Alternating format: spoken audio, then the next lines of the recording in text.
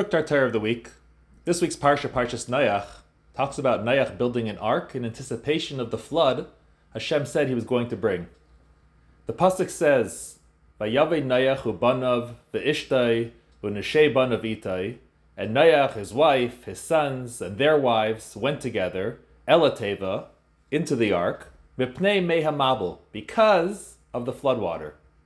Says Rashi, paraphrasing the Midrash, what does it mean he went in because of the floodwaters?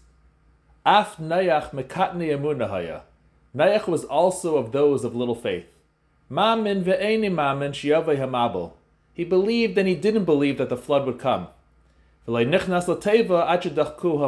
didn't enter the ark until the floodwaters forced him to.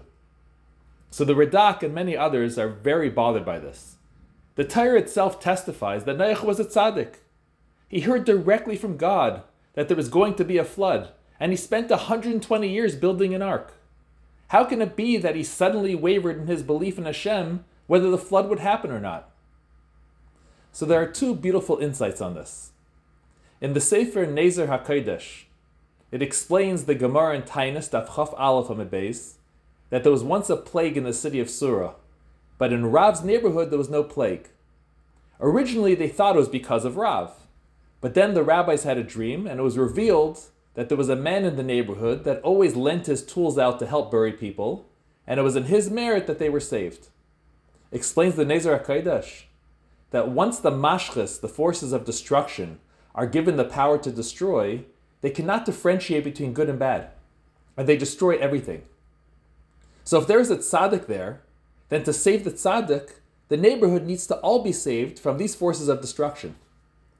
But that is only if the tzaddik is not a tzaddik gomer, a complete tzaddik.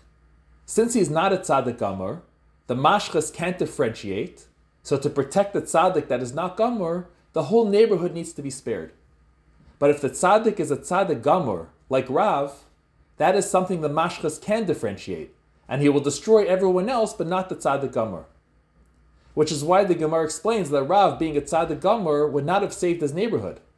But the other person who was not a tzaddik gomer, the whole neighborhood needed to be saved to ensure that he was saved as well.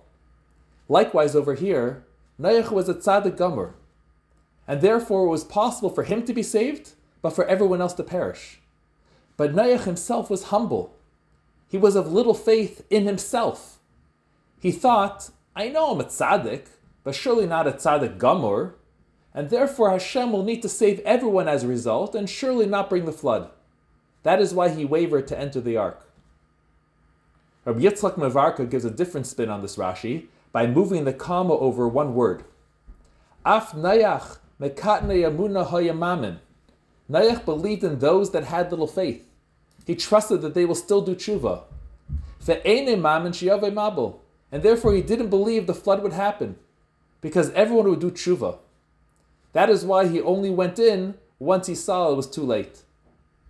The takeaway for us is the fact that the Mabel is called Mei Noach. It's named after Noach because even though he was humble, and even though he believed they would do tshuva, he failed to daven on behalf of his generation to save them. That no matter what, we need to daven on behalf of ourselves and others, that only good things should happen, because that is the power of prayer. That when we daven with a complete heart, when we connect ourselves to Hashem, He in turn protects us and showers us with His blessings. Have a good Shabbos.